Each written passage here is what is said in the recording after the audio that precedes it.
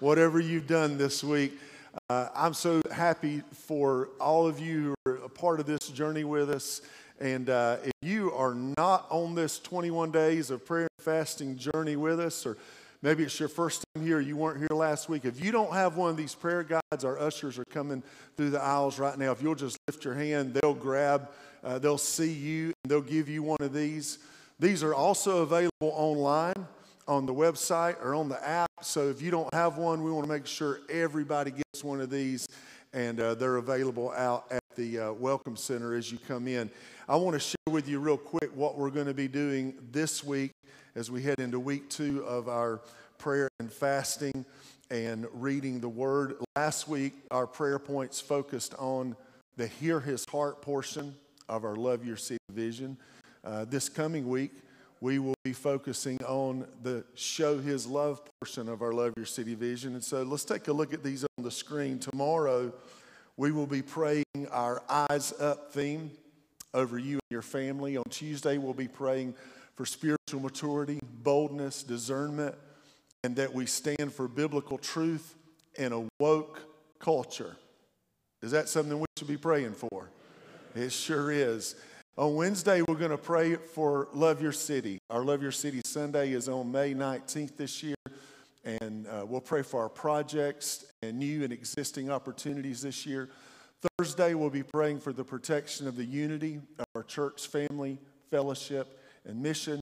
You've heard me say often that God has blessed our church with a season of unity and fellowship and focus, and we want to pray that God keeps us focused on the main thing. Amen? On Friday, we're going to be praying for salvation of the lost, the return of the prodigals, marriages and families. And this is a good time for me to remind you that our marriage weekend is February 2nd and 3rd. We have 60 spots available for 60 couples. It's filling up quickly, so you can go to the website and make sure you register for that. Saturday, we'll be praying for jobs, finances, and generosity, and wise stewardship of people and finances.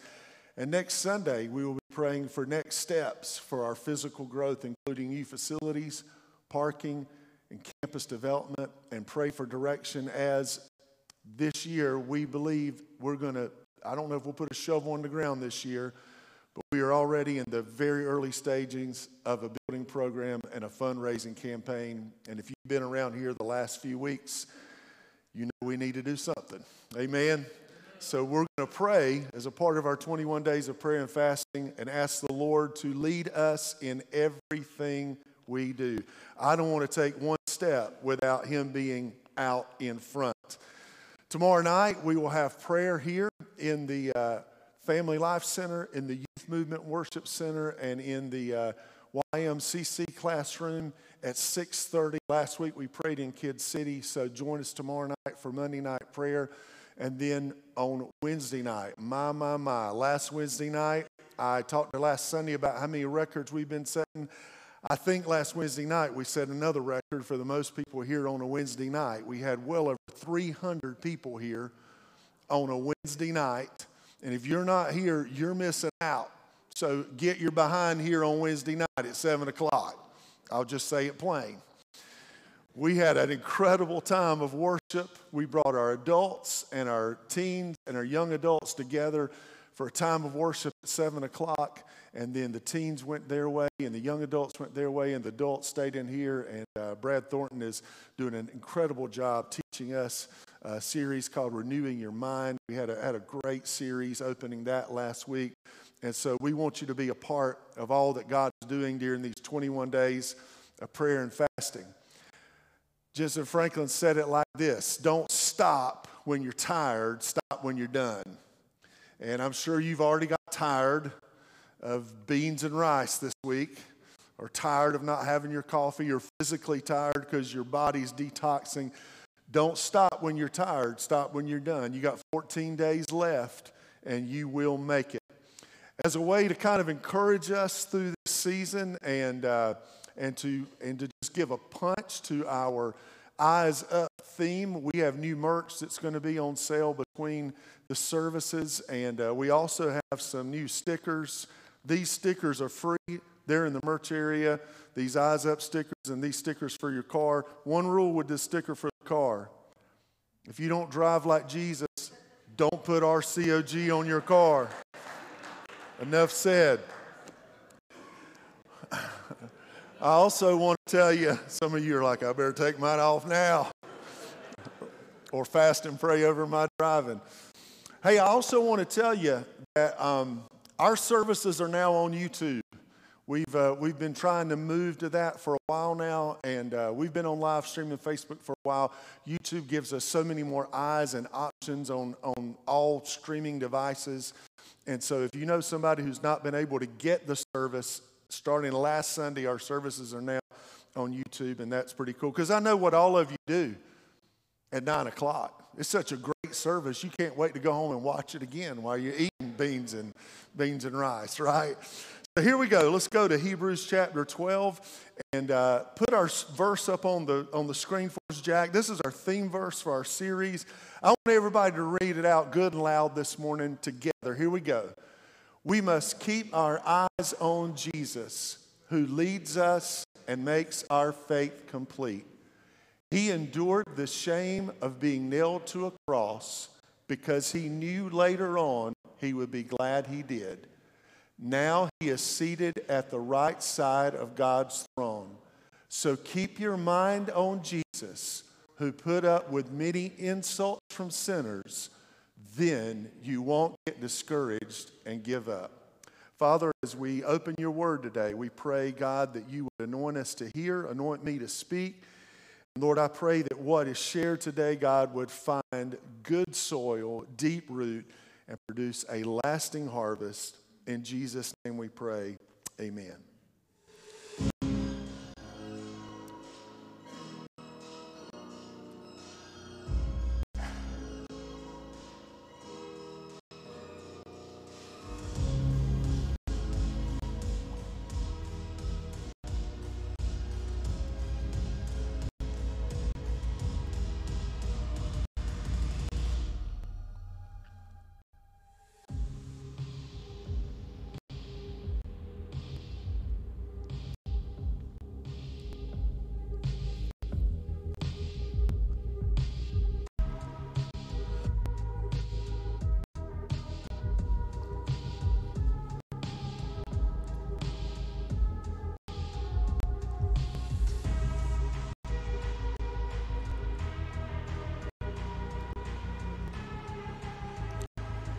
So last week we began not only our 21 days of prayer and fasting, we started and launched our theme for the year, which as you see is Eyes Up. And we're talking all month long about how we can live in a posture and in a perspective and a pursuit of Jesus that is just that, an eyes up position. We began last week by looking at the word posture, and we learned how implementing the spiritual disciplines of fasting and the word and prayer posture our will and our mind and our hearts. Let's say this again. This was our theme, our points from last week, and they should be points that encourage us and carry us throughout the fast. So let's say them all together today. We posture our will through fasting. We posture our mind through the word, and we posture our heart through prayer.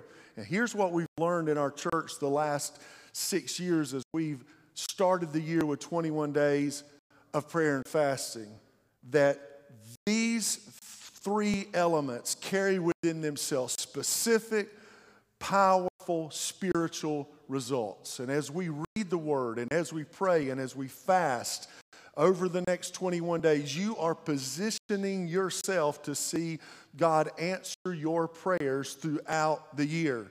I ran into somebody in Food Line on Friday afternoon, and I asked them how the fast was going. They began to share with me an incredible miracle that God did in their life last year as a result of the fast. And they stood there between the potatoes and the onions and looked at me and said, I know that the answer came because of fasting and prayer.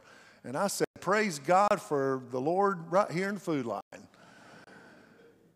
When we fast and we pray and we read the word, We are unlocking the principle that Jesus taught us in Matthew 6:33, and that is seek first his kingdom, his righteousness, and all these things will be given to you as well. So today we're going to continue our series by discovering what it means to live with an eyes up perspective. Everybody say perspective.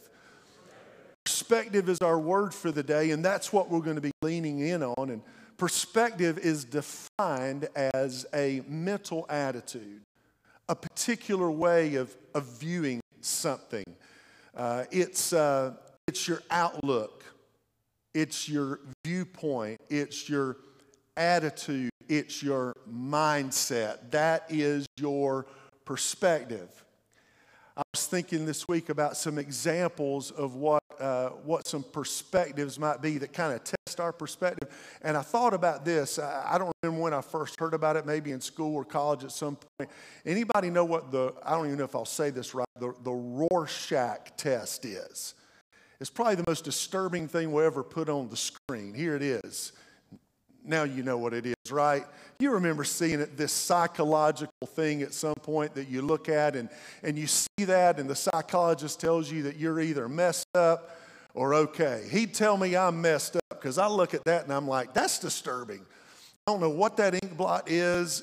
I don't see butterfly. I see moth that's been crushed by a dump truck. I don't know what I see there. Maybe something that fits a little bit more is this image right here. When you see this glass, we would see it in one of two ways. We either see it as half full or half empty. Now, the people who are the empty people said empty first. Gotcha.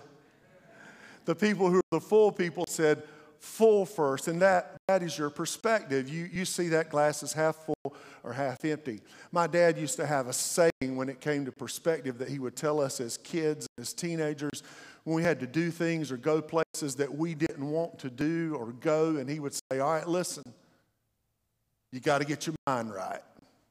Get your mind right. I don't know if anybody else's dad said that, but you got to get your mind right, because I know you don't want to go to this wedding or this funeral or this family reunion. I know you don't want to deal with this situation, but you got to get your mind right.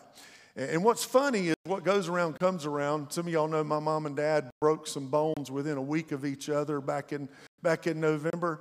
And I had to call my dad and tell him, all right, you remember what you told me all these years? You better get to the doctor. You got to get your mind right.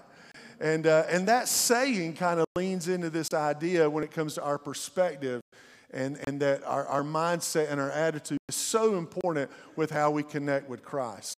As I was thinking about this the other day, about perspective and having a positive mindset, I couldn't help but think about Love Your City Sunday 2023 and how we showed up here on a Sunday ready to work, and we walked into this place. It was pouring rain when we came in, and 375 people filled this church in the middle of May last year and went out, and we showed up at 8 o'clock on a Sunday morning. If you're new to our church, we didn't have church that morning. We went out and we were the church. And we spread out all over this county, and we served at schools and ministries and anywhere where we could find a need.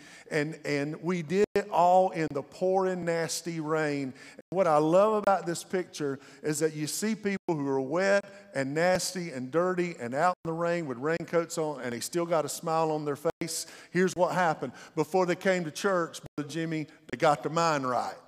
And they said, you know what? This ain't about me. I'll dry off. I can take a shower, but I'm going to come and serve God today. That is an eyes up perspective. Amen?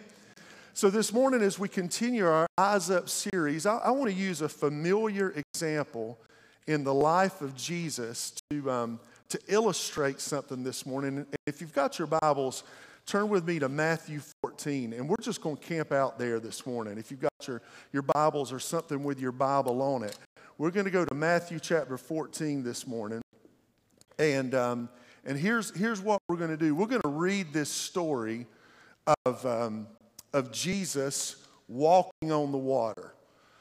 This is one of the most popular stories, I suppose, in the life of Christ. And what we're going to do as we read this story is we're going to do a little eyes up experiment.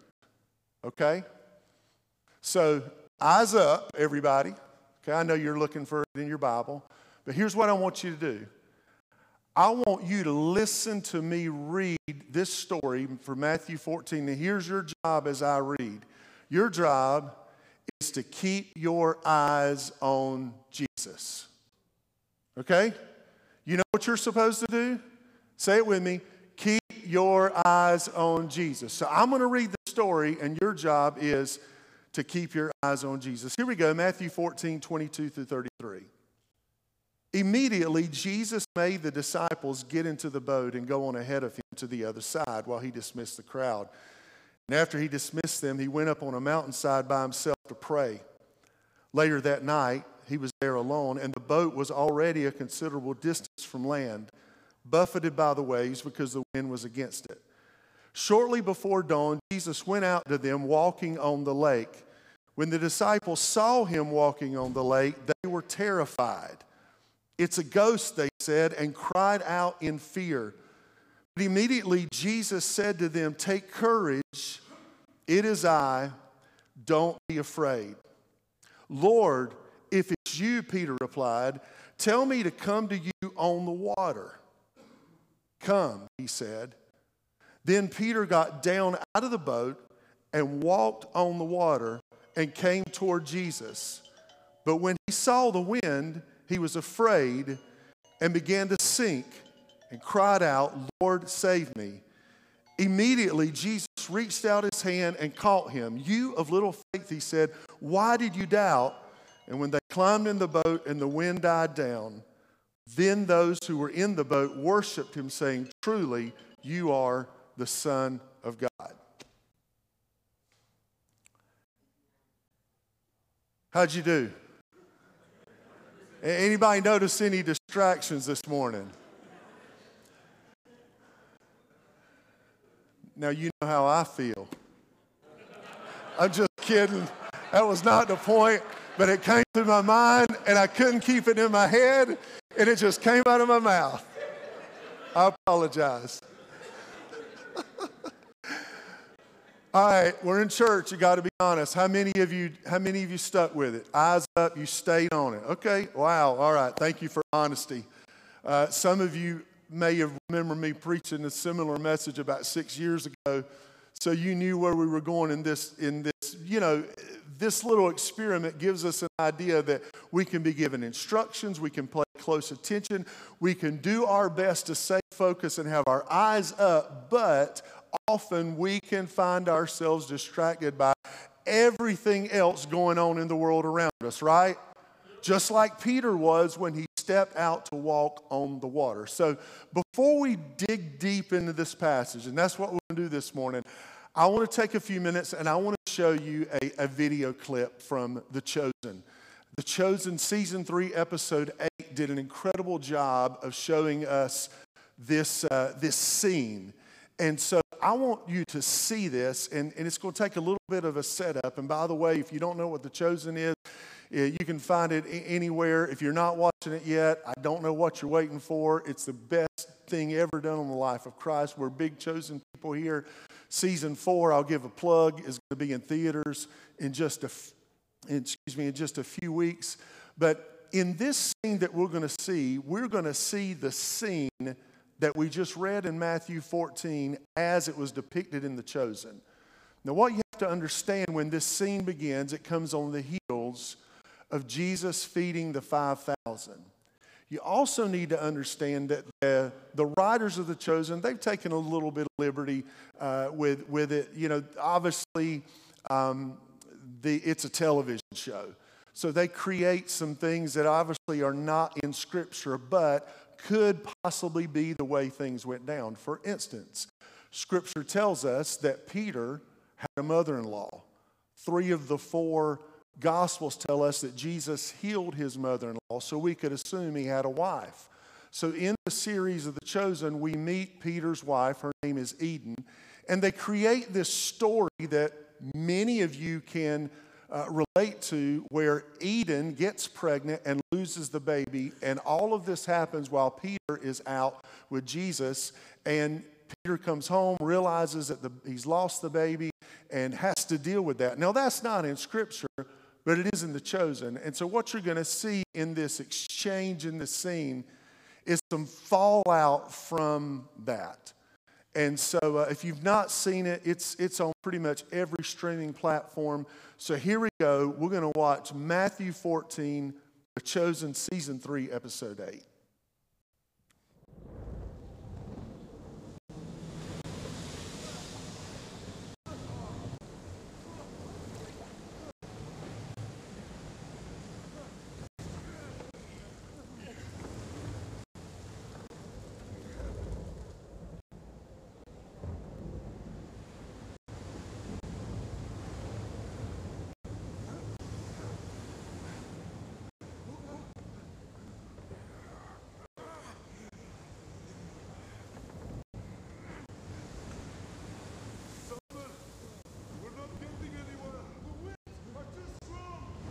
Turn back!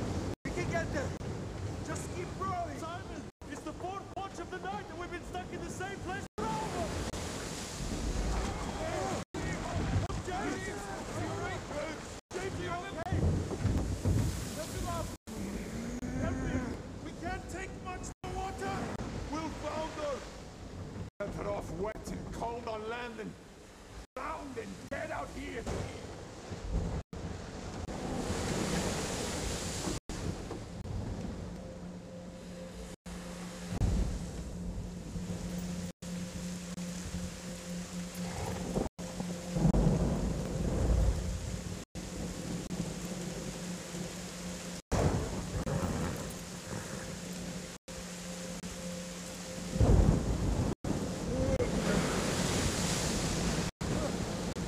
Keep rolling! What are you doing? Did anybody just see that? Over there! I don't see anything! What are we looking for?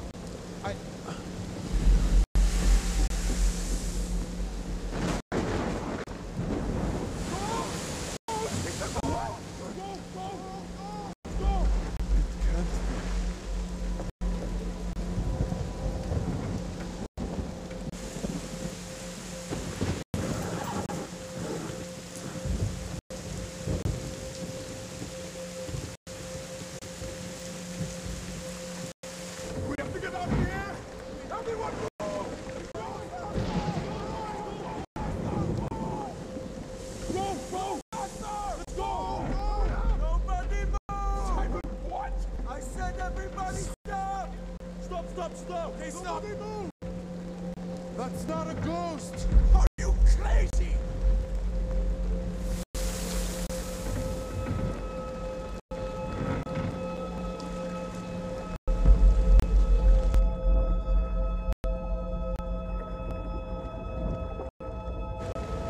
Don't be afraid! It's me! Jesus? How possible?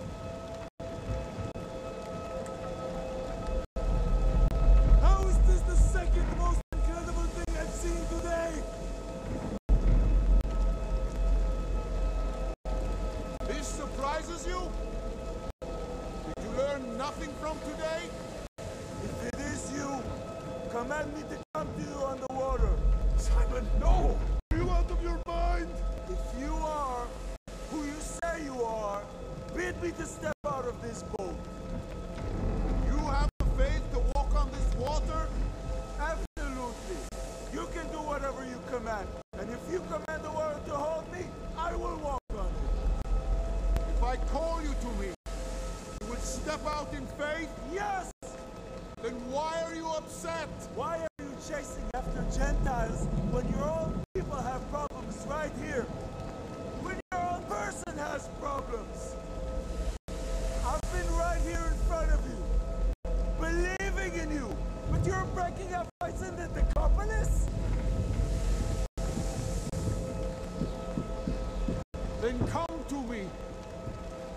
You, weary and heavy laden. I will give you rest.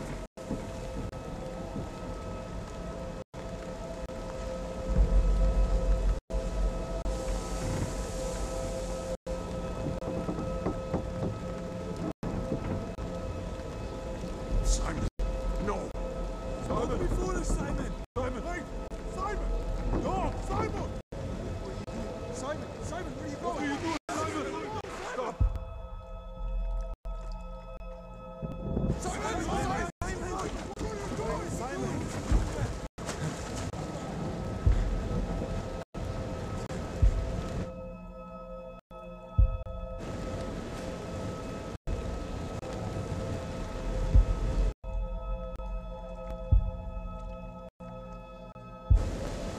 Do you still have faith? Faith hasn't been my problem. I gave up everything to follow you. But you're healing total strangers. Blessed are you, Lord our God, King of the universe, who gives and takes away.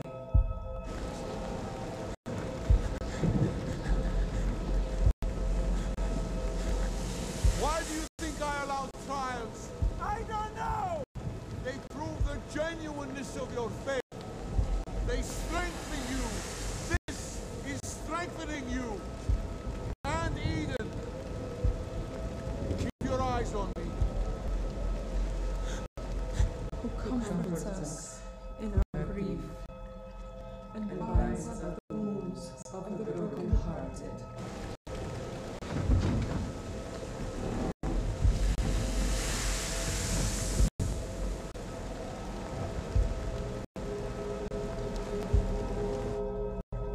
Wards with us for the life that could not be.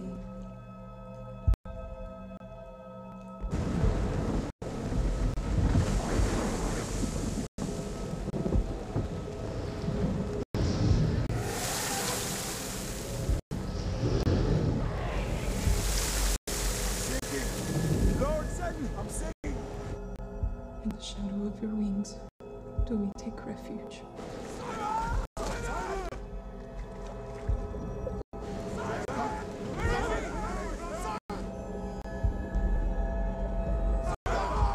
Help me, please.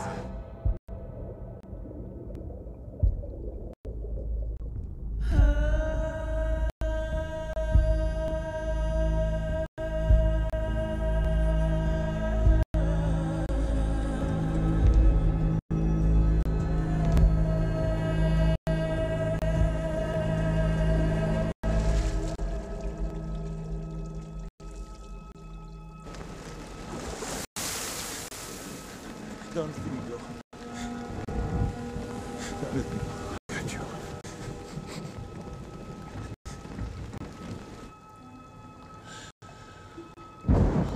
I got you. Don't let me go. I got you. Please. Oh, you have little faith. Why did you doubt? Don't let me go.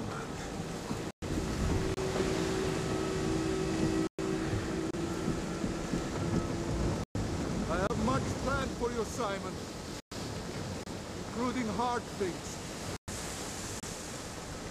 Just keep your eyes on me. I promise.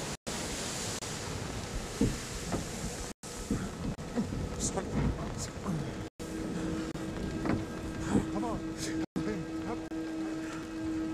Please. Please. Don't let me go, please. I'm sorry. Please. Don't let me go, please.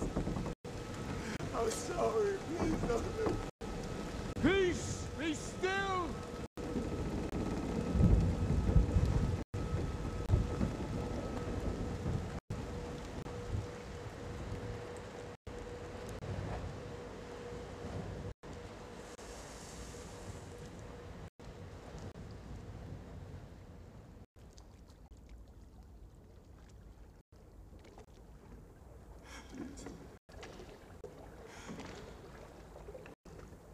Don't let me go.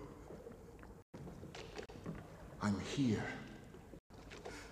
I'm always here. I let people go hungry, but I feed them.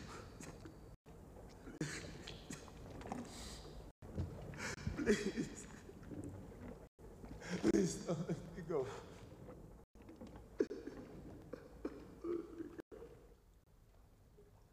Don't let him go. Please. Don't let him go.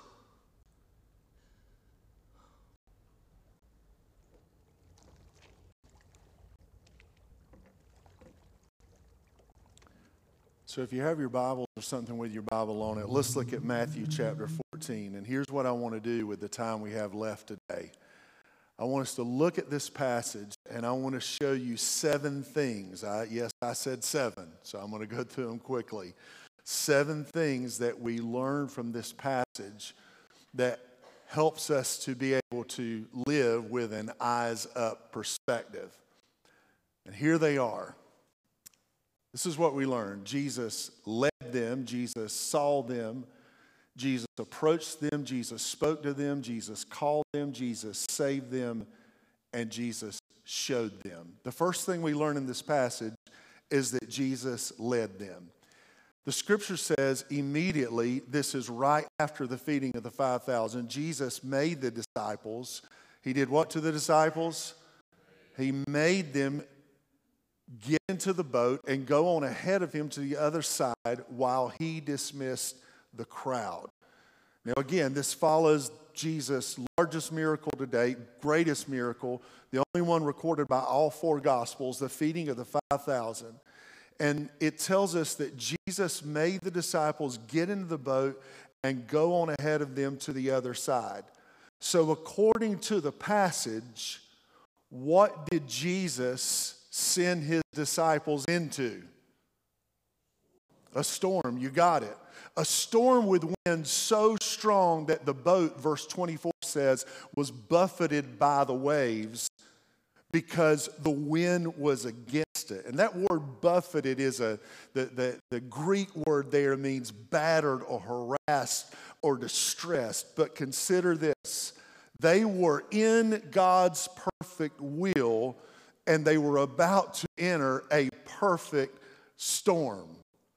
They were in God's perfect will, yet were about to enter a perfect storm. Our key verse for this series, Hebrews 12:1 says, we must keep our eyes on Jesus, who does what? Leads us and makes our faith complete. Listen, sometimes with our eyes up on Jesus, Jesus leads us into difficult places. Why? To make our faith complete. Why would Jesus do that? Jesus does that because that's what the Father did with him through the Holy Spirit. We see in Matthew chapter 4, verse 1, that Jesus was led by the Spirit into the wilderness to be tempted by the devil. Jesus was led by who? The Spirit. And in the same way, Jesus led his disciples into that storm in order to teach them a valuable lesson. And that's this. Obeying God can sometimes lead to rough sailing. Amen.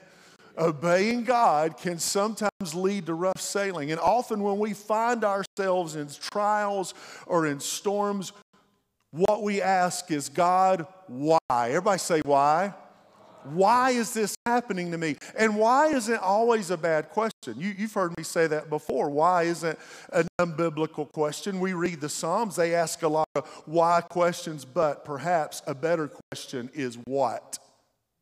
God, what do you want me to teach? What do you want to teach me in this trial? What do you want me to learn? What's the purpose for this season or this situation I'm going through right now? Think about it. Without this moment, the disciples would not have seen the power of Jesus demonstrated in this way. Nor without this moment would Peter have had on his resume that he had stepped out of a boat and walked on the water. You better believe that was a source of encouragement and power for him as he walked on and followed Jesus, even after Jesus was gone. You might say it like this. Why? Again, not a bad question, but why is more of an eyes down. Why did this happen? Because when I ask why, I'm asking about me. But what is a what? Eyes up. Do you see that? Do you see that this morning? Why, when we say, God, why am I going through this trial? Why am I facing this? Why am I? Hear it? Why am I? Eyes down. Look at the difference. Eyes up. What? God, what do you want to do with this trial? God, what's your purpose through this valley? God, what is it that you're trying to teach me during this time? I think about a song we've sung around here over the last year, Trust in God, and there's a line in that song that says, I sought the Lord, and he heard, and he answered. Anybody remember singing that song around here? Hey, listen, I can't sing that song with truth unless I have a testimony that has come behind that song, amen? And to have a testimony, you've got to go through a what? You got to go through a test if you're going to have a testimony. I like the way they portrayed that story because I don't know if you picked up on it. There was a lot of things in that exchange between Jesus and Peter that aren't in Scripture in Matthew 14. But most of the dialogue that went back and forth between them is found in Scripture. When Jesus looks at Peter and he says to him, these trials have a purpose. Later on in the book of Peter, Peter would write this, in all this greatly rejoice, though now for a little while you may have had to suffer grief and all kinds of trials, but these have come so that the proven genuineness of your faith may do what? May result in the praise, glory, and honor when Christ is revealed. So in eyes up perspective, we learned that Jesus led them. The second thing we learned is that Jesus saw them. The passage says, after he had dismissed them, he went up on a mountainside to pray by himself. Later that night, he was there alone, and the boat was already a considerable distance from land, buffeted by the waves because the wind was against it. And shortly before dawn, Jesus went out to them walking on the lake. So Jesus led them, get in the boat, go to the other side. So while all this is going on, the storm, where's Jesus? What does the scripture say? Jesus is up on a mountainside and he's praying. He's by himself in prayer. Don't miss this. Though Jesus was absent from them, he was not unmindful of their needs.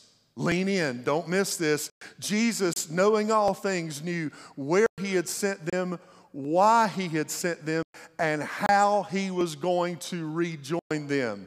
How is all this possible? Because Jesus, even on a mountainside praying, saw them. He knew right where they were.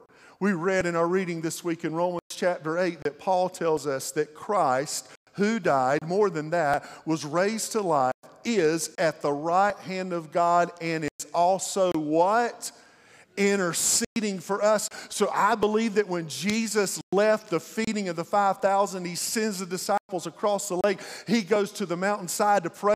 What's he doing in his prayer? He is refueling because he has just downloaded a whole lot of glory to all these people because he has just fed 5,000 plus with 5 loaves and 2 fish. And he's getting ready for the next miracle, which is going to be to walk out on the water. And in the process, he knows, because he knows everything, he knows exactly where the disciples are. And I believe, y'all, he was praying for those disciples in that moment, knowing where they were and knowing what was going on. And he is the perfect one to do it because he's fully God and fully human. He fully understands God and he fully understood them. Jesus saw them, and just like Jesus sees them in their storm, Jesus sees you in your storm. Jesus is not unaware of the storm, of the battle, of the trial that he led you to right now or that he is allowing to take place in your life. But when we live with an eyes up perspective, even in our darkest moments, we can understand that Jesus sees us. Somebody repeat after me. Jesus sees me. Now you know where we're going. Say it with me. Jesus sees me. Amen. Jesus sees us. And an eyes up perspective says, yes, I'm in a trial, I'm in a storm, I'm in a valley, but I am not alone because Jesus is El Roy, the God who sees. Can I get an amen? So Jesus led them. Jesus saw them. Jesus then approached them. Shortly before dawn, Jesus, watch this, went out to them, walking on the lake. When the disciples saw him walking on the lake, they were terrified. It's a ghost, they said, and they cried out in fear. Jesus went to them. He went to where they were. Do not miss this. Jesus went into their storm. Jesus walked right into where they were in an unexpected, unprecedented way so they could experience him like never before. These guys have already had an incredible change in their perspective. They just saw 5,000 plus people fed by 5 loaves and 2 fish. Their faith should already be high. But how many of you know sometimes you can be riding high in your faith and an unexpected storm comes out of nowhere? And then you have to deal with that situation. But what we need to understand is that Jesus always comes to us in our storms. He may not come when we think he will or when he should, but he comes when we need him the most. And often he comes when we have left every other human prop laid to the side, where the only thing we can do is get our eyes up and look to him. So I want to tell you something this morning. If you're going through a storm, or you're walking through a valley, or you're going through a situation, if you're not now, you will at some point in 2024. Amen? You'll probably go through more than once, right? We all will. And I want to remind you today that as you walk through that storm and as you go through whatever else is coming toward you this year, don't walk with your head down. My goodness, get your head up and look and see that Jesus sees where you are and he will approach where you are. Amen? And then, what is the next thing? He led them, he saw them, he approached them, and then he spoke to them. Shortly before dawn, Jesus went out to them walking on the lake. They're terrified. They think it's a ghost. But immediately, look at it, immediately Jesus says to them, "Take courage. It is I. Don't be afraid." Though short, these 3 sentences were packed with hope, power, and encouragement. Jesus' words, when I read that, I got to thinking about how take courage. It echoes something that God the Father has been saying for the whole left side of your Bible, all the way up to the time that Jesus came. It echoes Joshua 1:9. Be strong and courageous. Do not be afraid. Do not be discouraged, for the Lord your God will be with you. Where, church? Wherever you go. It echoes the words of Isaiah 41:10. So do not fear, for I am with you. Do not be dismayed, for I am your God. I will strengthen you and help you with my righteous right hand. It echoes Isaiah 42 when he says, look at this, when you pass through the what? The waters, I will be with you. And when you pass through the rivers, they will not sweep over you. Jesus' command to take courage is followed by these 3 words. It is I. In the middle of the storm, Jesus identifies himself. He says, boys, it's me. That's South Georgia interpretation. Boys, it's me. It is I. I read this week that one commentary noted that literally that phrase could literally be translated as I am. So get this, the same one to these men, the same one you've seen heal the paralytic, the blind and the mute, says, it is I am. The same one who has cast out demons, you've already seen this, boys. It is I am. The same one that you just saw took 5 loaves and 2 fish and feed 5,000 plus people. It is I am. The great I am is now not just approaching them in their storm, but he is speaking to them in their storm. Take courage. It is I. And everybody say the next 3 words with me. Don't be afraid. I've heard it said that in Scripture, there are 365 times that the word says either do not be afraid or do not fear, or fear not, depending upon your translation. That tells me that there's one for every day of the year. And just like Jesus spoke to his disciples during the storm, he speaks to us as well. That's why what this theme for our year is so important, that we get in a groove of living with our eyes up. Living in an eyes up perspective puts us in a position that in the middle of our storm, he will show up and he will speak to us. Amen. Anybody had a word come from God out of nowhere in the middle of your storm and speak to you and bring you the hope and the encouragement that you need? Can I hear a better amen this morning?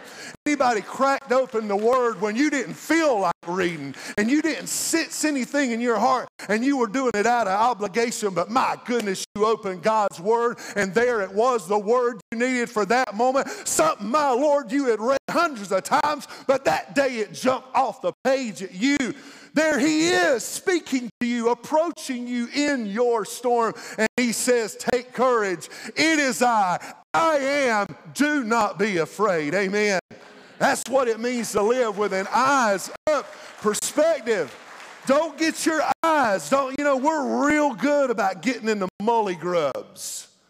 You know what the mully grubs are, right? Where I just have a pity party and I'm the one throwing the party, buying the decorations, the cake, and the food. Everybody come on in on my pity party. That is an eyes down, me-centered, why? Grow up, get some spiritual backbone and say, what? Lord, what do you want to teach me? What do you want to show me? What do I need to learn in this storm? And he'll show up and say, hey, I'm here. You're not walking through this thing by yourself. Amen? So Jesus led them, saw them, approached them, spoke to them. And now Jesus would call them. Verse 28 says, Peter says, Lord, if it's you, tell me to come to you on the water. Come, Jesus said. And then Peter got down out of the boat and walked on the water and came toward him. So Brad was talking about this a little bit Wednesday night in our study, just the impulsiveness of Peter. I mean, we see it. He's the guy who pulls the sword out and cuts off the servant of the high priest's ear. Just a few minutes later, he can't even tell anybody that he's on Jesus' team, and he's cutting off ears 1 minute.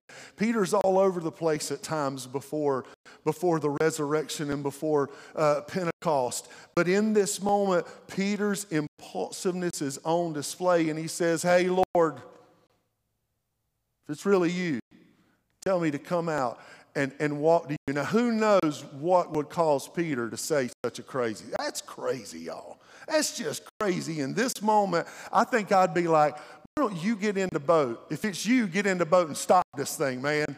I know you fed 5,000, but we're in a mess right here, okay? But Peter's like, no, I want to go to him. I don't know, maybe as a Jewish man, he knew God's record with water. I don't know if in that moment he was thinking Red Sea and Jordan River and, hey, God can take care of anything like this. Perhaps it was just Peter being Peter, the raw boldness that came with this man. But notice Jesus' response when Peter says, hey, Lord, if it's you, tell me to come to you. And Jesus says one word in the gospel. He says, come. And I love the fact that the writers of The Chosen, they slip in that verse from Matthew chapter 11 where Jesus says, come to me, all you who are weary and burdened, and I will give you rest. Hey, y'all, when Jesus shows up, listen to this, in the middle of our trial, our storm, our valley, our situation, he says to us, come to me. You need rest. You're worn out. This thing that you're going through is kind of beating your head in. Come to me, all you who are weary and burdened, and I will give you rest. This also tells me something else. That sometimes Jesus is going to call us to step out of a situation that we're in, maybe the storm we're going through, and ask us to do something that's out of our comfort zone, to step into the impossible. Certainly, it was the impossible, and out of Peter's comfort zone as a fisherman. He knew the water. He knew how to navigate a boat. He knew how to catch fish, but he had never done anything like stepping outside of a boat and trying to walk on top of the water. And sometimes when Jesus shows up in the middle of our storm, he's calling us to something bigger and greater than ourselves, to step into the impossible. And listen, as you're digging in over the next 14 days in this time of fasting, prayer, and the Word, God may lead you and quicken your spirit and begin to speak to you about stepping out and doing something that's impossible. If that's the case, eyes up. Get your eyes up. Get your perspective in place. Get ready to see what God's going to challenge you to do. I mentioned it briefly. I don't have a lot of details, but I can tell you this. In 2024, God is leading Lincoln Church of God to a place where we've got to get out of this boat, because this boat is filling up. We got to get out of this boat. We got to prepare, like the man said in Jaws, we're going to need a bigger boat, right? Because God is sending the fish in. Oh my goodness, that's good right there. God's sending the fish in, and we got to have a bigger boat. And that means that this year we're going to have to take some steps of faith. We're going to have to take some steps not to just see, where we are, but see where God can take us. See, I believe with all of my heart that God is doing what he's doing right now, not just to cap us at a ceiling of 500 people, that because there are people moving to this area like crazy. People who are far from God and need to know that there's a Jesus who will show up in their situation, who loved them and died for them and can transform their lives. Amen? So Jesus led them, saw them, approached them, spoke them, called them. Now Jesus would save them. Peter got down out of the boat, walked on the water, came toward Jesus, but when he saw the wind, he was afraid. He began to sink. He cried out, "Lord, save me." And immediately, Jesus reached out his hand and caught him and said, "You have little faith, why did you doubt?" And when they climbed into the boat, Jesus and Peter, the wind died down. Peter started, don't miss this, with an eyes up perspective. But it wasn't sustained long enough for him to get to Jesus. What was it? What did Jesus save Peter from? The distractions. The scripture clearly says he got his eyes off Jesus and looked at the wind and the waves around him. So he was distracted by what was going on. He was focused, eyes up. He was asked to come. He had heard him call. He began walking toward Jesus, but then he was distracted and he took his eyes off everything else. How did Jesus react? Jesus does not say, as some people have a view of God, or Jesus, okay, you failed. I'm just going to make sure I push you as far down as you possibly can. Jesus reaches down and picks him up and pulls him up. And guess what happened from there? Probably one of the coolest things that Scripture doesn't say is that they walked back to the boat on top of the water together. I was just thinking about this. I have crazy thoughts sometimes as we were watching that clip from The Chosen. I hope when we get to heaven there's going to be like, just a few thousand years where we just sit and watch the movie of this book. How cool would that be if the Lord said, okay, here's what we're going to do for the next 2,000 years. We got the screen out, and I'm going to show you how I did it. Well, I'm going to be popping that popcorn, man. I tell you what, that's going to be pretty cool to see, right? That's going to be amazing. I shouldn't talk about popcorn. I don't know if that's on the Daniel fast or not. But here's what we see. What I just read, Jesus saved Peter. And here's what we understand. Not only did he save Peter, he saved all of them. Because when he got in the boat, everything changed. The winds died down. Peter started to drown when he moved his attention from an eyes-up position to be distracted by everything else around him. And that's a lot like our illustration from a while ago.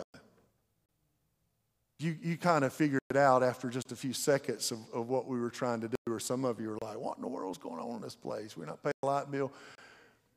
But that illustration is so much like how life is, right? Anybody have anything that comes in your line of sight? You know, like I had Pastor Kevin come down here and walk right across in front. Anything come in your line of sight that takes your eyes off Jesus? Anything? Absolutely. Like you're probably looking at me like, Pastor, how many things you want me to talk about that come in my line? How much time you got, Pastor, for all the things that come in my life, that come in my line of sight? You know, one of the reasons I believe that the Lord laid this theme on my heart as far back as May of last year was because of what we're all going to walk through this year. I know we're all real excited about going through another election year. I'd rather just skip to 2025, whatever's going to happen, because I just get tired of that. Anybody tired of it? You know, I'm just tired of it. So I just want to encourage you today, you know, whatever it is, if it's the election, if it's the news, if it's the rah-rah of the left or the right, if it's situations with people around you in your life or your family or your job, if it's this, whatever it is in your life, get your eyes up this year. Keep your eyes on Jesus. Don't be sucked in by all the distractions. Look at what the proverb says. It says, keep your eyes where? Straight ahead. Ignore all sideshow distractions. Okay. We're going to have a lot of sideshows this year, right? It's an election year. Watch your step, and the road will stretch out smooth before you. Look neither right nor left, leave evil in the dust. So I want to ask you, what are the things in your life, as you guys send me in a keyboard player, what are the things in your life that are distracting you from putting Jesus first? Is there anything in your life that you need to remove completely or give less attention to? I'm going to ask that question again. Is there anything in your life that is distracting you from putting Jesus first? Is there anything in your life that you need to eliminate completely or give less attention to that will cause you to put your eyes on Jesus as we go through this fast? That's a lot of like the question that Brad asked us last Wednesday night. What is it that's standing between you and us, God? So here's what we've learned. Jesus led them. Jesus saw them. He approached them. He spoke to them. He called them. He saved them. And this just ends with a bang. Jesus showed them. Jesus showed them. What do you mean? Well, watch this. Verse 32 and 33, and when they climbed into the boat, Peter and Jesus, the wind died down, and those who were in the boat worshiped him, saying, truly, you are the Son of God. What did all of this show them? It showed them that Jesus was the Son of God. Now, I want you to follow me. If you read the scriptures up to here, I looked at it this week. They've seen miracles. They've seen the blind see. They've seen the paralytic walk. They've seen demons be cast out of people. They just saw 5,000 be fed with 5 loaves and 2 fish. This is the first time that all the disciples together collectively say, truly, you are the Son of God. That, my friends, was a supernatural moment for them, for their eyes to see that. Here's why. Because when you do a little research, you understand that every other time that someone declared Jesus was the Son of God. Very unique situations. Gabriel, when he appears to Mary to tell her about the child that's coming, he says, the Holy One to be born will be called the Son of God. That's the first time we hear it in Luke 1. So the good guys know he's the Son of God. But the bad guys, Casey, also know he's the Son of God. Because in Matthew chapter 4, when Satan appears to Jesus and tries to tempt him, he says, if you're the Son of God, make these stones bread. If you're the Son of God, throw yourself down. Here's something really interesting too, y'all. Multiple times in the Gospels when Jesus cast demons out of people or unclean spirits, the unclean spirits speak and say stuff like this. What do you want with us, Son of God?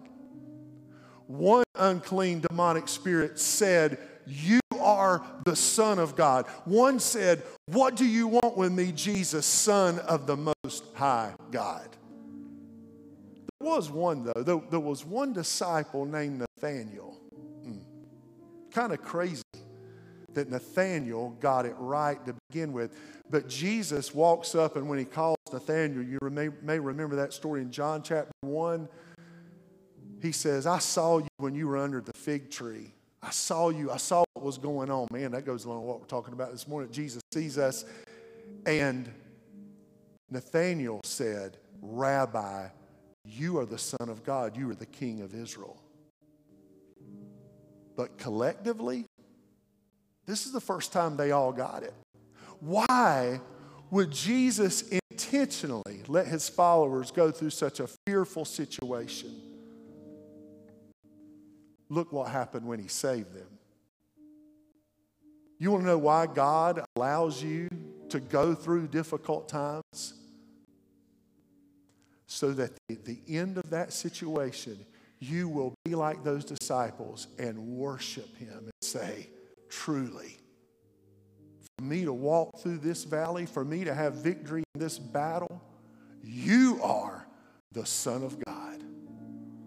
For me to get through this, there's no other thing. So what did Jesus show them in all of this? At the end of this incredible story, here are these men sitting in that boat, now slowly rocking back and forth. Now they're starting to head to the other side finally.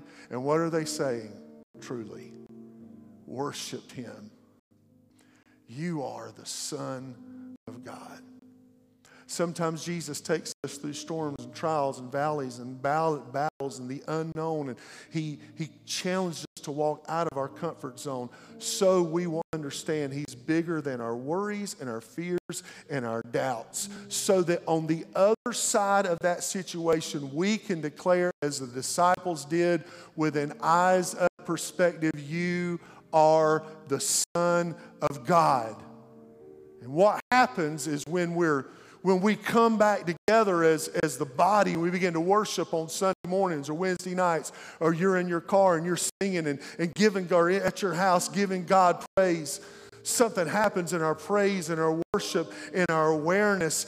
All of that and our all of God goes to another level because of what he's brought us to and then what he's brought us through. Anybody here at 9 o'clock ever been brought to some things, but only see God walk you through that thing? Anybody know what I'm talking about this morning? So I want to remind you as the worship team comes today that just like Jesus did for them, here they are, all of them on the screen. Jesus led them, he saw them, he approached them, he spoke to them, he called them, he saved them, and he showed them. And today, in your situation, he wants to do the same. What are you walking through today that he wants to show himself to you in a new way? Who's going through a storm? Who's walking through a valley? Who's going through a season right now who would say, Pastor, I needed this word today. I needed to hear that this is where I need to live. Eyes up perspective that Jesus sees where I'm at and he's heading my way with a word for me. Amen. Let's stand together this morning. Father, thank you for your word. Thank you, God, for this time we've had together to worship you and unpack such an incredible story. And I pray today, Lord, that God, your word would find the hearts that it's intended for, and it would bring the strength and the encouragement that it's needed, God, in every life, in every situation right now. In Jesus' name, in Jesus' name. If you're walking through a storm right now, if you're going through a valley right now, if you're in a battle right now, and you say, you know what, I need to make a public declaration that I'm going to keep my eyes on Jesus. And Pastor, will you pray for me for that? Would you come for prayer today? Anybody walking through a battle? Anybody going through a situation right now?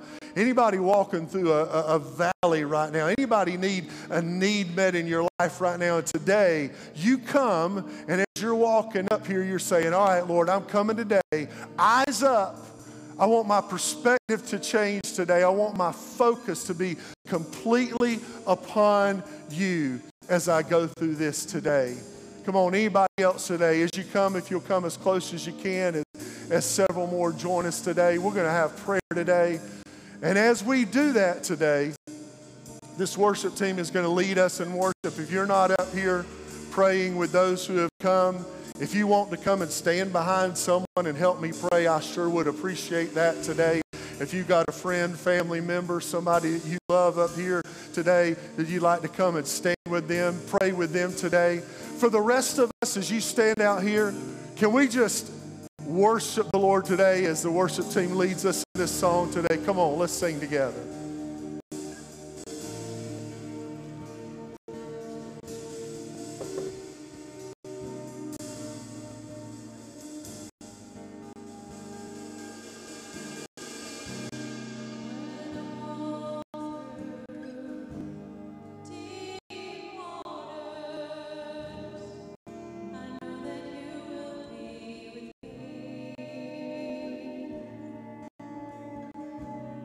When I'm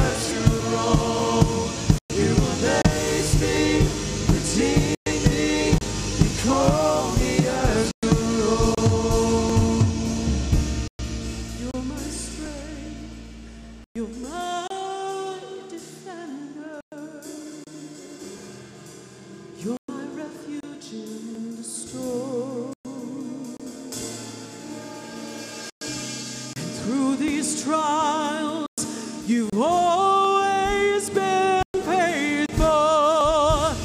You bring healing to my soul. I am not alone. Oh, I am not alone. You will go before me.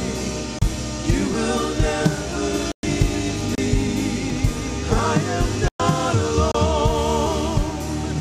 I am not alone. You will go before me.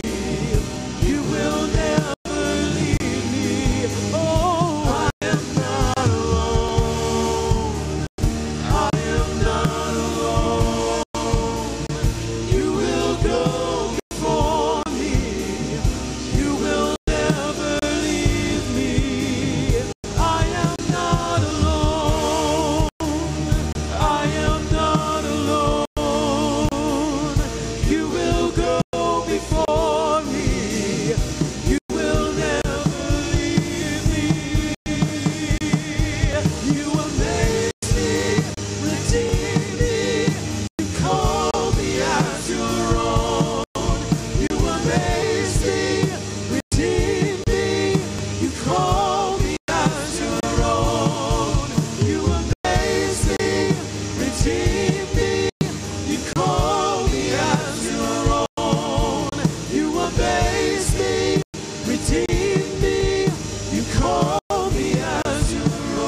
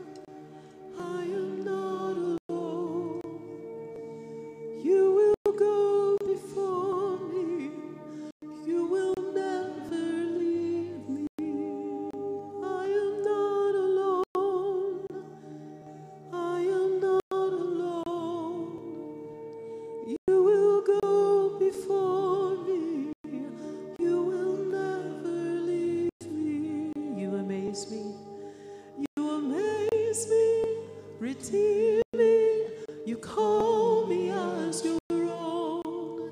You amaze me, redeem me, you call me as your own. You amaze me, redeem me, you call me as your own. You amaze me, redeem me, you call me as your own. And I am not alone. I am not alone. You will go before me. You will never leave me. I am not alone. I am not alone. You will go before me. Lord, we thank you for that promise today. God, that you will never leave us, that you've gone before us, that as we heard today, in every situation, every storm, every valley, every battle, if we'll just look up, you're going to be there. And you're going to be there with words of hope and words of encouragement, Lord, to let us know that you are the Son of God, that you are in control, that nothing comes to us that hasn't come through you first. And Lord, we give you praise for that today. We thank you for the encouragement and the hope that has come over this house. And Lord, may we walk out of here, eyes up, with our perspective changed, Lord, knowing that he who promised is faithful. In Jesus' name, amen. Amen. Love you guys. Thank you for being in worship today. We hope to see you back here tomorrow night at 6:30 in the Life Center for prayer. Have a great afternoon.